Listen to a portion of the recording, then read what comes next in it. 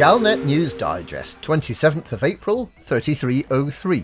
We read the news so you don't have to. In this week's news, why are generation ships like buses? EDF U-turn on Corson.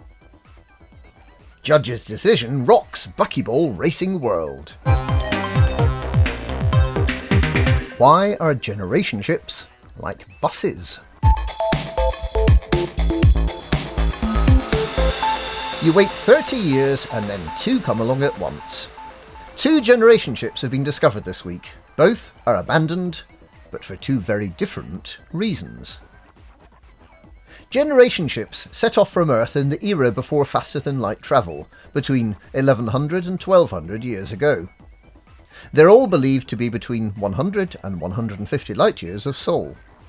There's a directive against interfering with any generation ship, but this doesn't appear to have been observed in at least one case.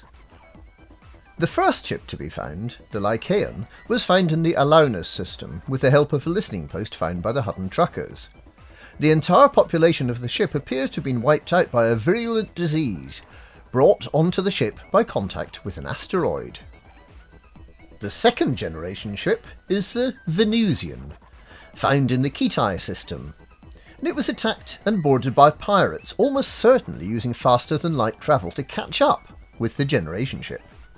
One of the crew, Executive Officer Deacon, is accused in the logs of having betrayed the ship and to have made it available as a target for the pirate slave traders. Rather than be captured, the passengers and crew of the Venusian chose to fight to the death. Will there be more generation ships? Will any of them still have people aboard? Will they be pleased to know that the Earth-like world they set out for 1100 years ago has already been colonised by people who passed them using frameshift drives? And will the plague of the Lycaon come to infect all of inhabited space? These and more questions will be answered in the coming months. EDF U-turn on Corson. Having issued a stern warning that Ran Corson was an enemy of the Federation and must be apprehended or terminated at all costs, the Earth Defence Fleet has unexpectedly backtracked and issued a brief statement that they intend to support and protect Corson during his flight with Commander Salome to the bubble.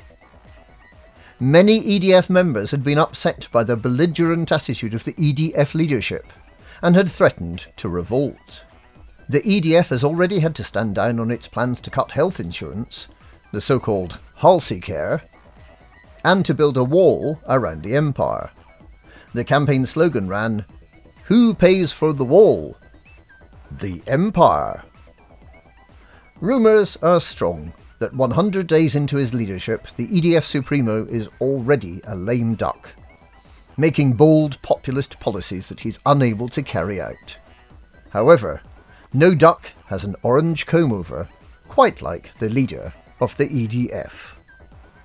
Commander Salome and her 3 companions are expected to make their top-secret flight to the bubble on Saturday, the 29th of April, at 1800 Galactic Time, starting in the 46 Eridani system.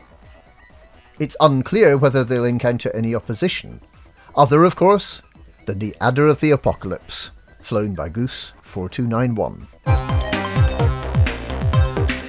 Judge's decision rocks buckyball racing world. Neutron boosts will be permitted in the Buckyball A-Star Challenge, according to a ruling made this week. The Buckyball A-Star Challenge to travel from Sol to Sagittarius A-Star in the shortest time possible was first set in July 3301 and was in 2 classes, Standard and Unlimited. The Standard category is limited to unengineered ships, whereas the Unlimited category allows fully engineered and optimised ships. The A-Star Challenge was intended as an ongoing event and is still open to entrants today. With the discovery of neutron star boosting, there's been discussion about whether or not such advanced techniques should be permitted. Now the judges have ruled and in a shock decision, neutron star boosts will be permitted in both the standard and unlimited classes. This means that the long-standing records of around 8 hours, including the Anaconda record of 7 hours 56 minutes and 41 seconds held by Commander Alot, are likely to be smashed very soon.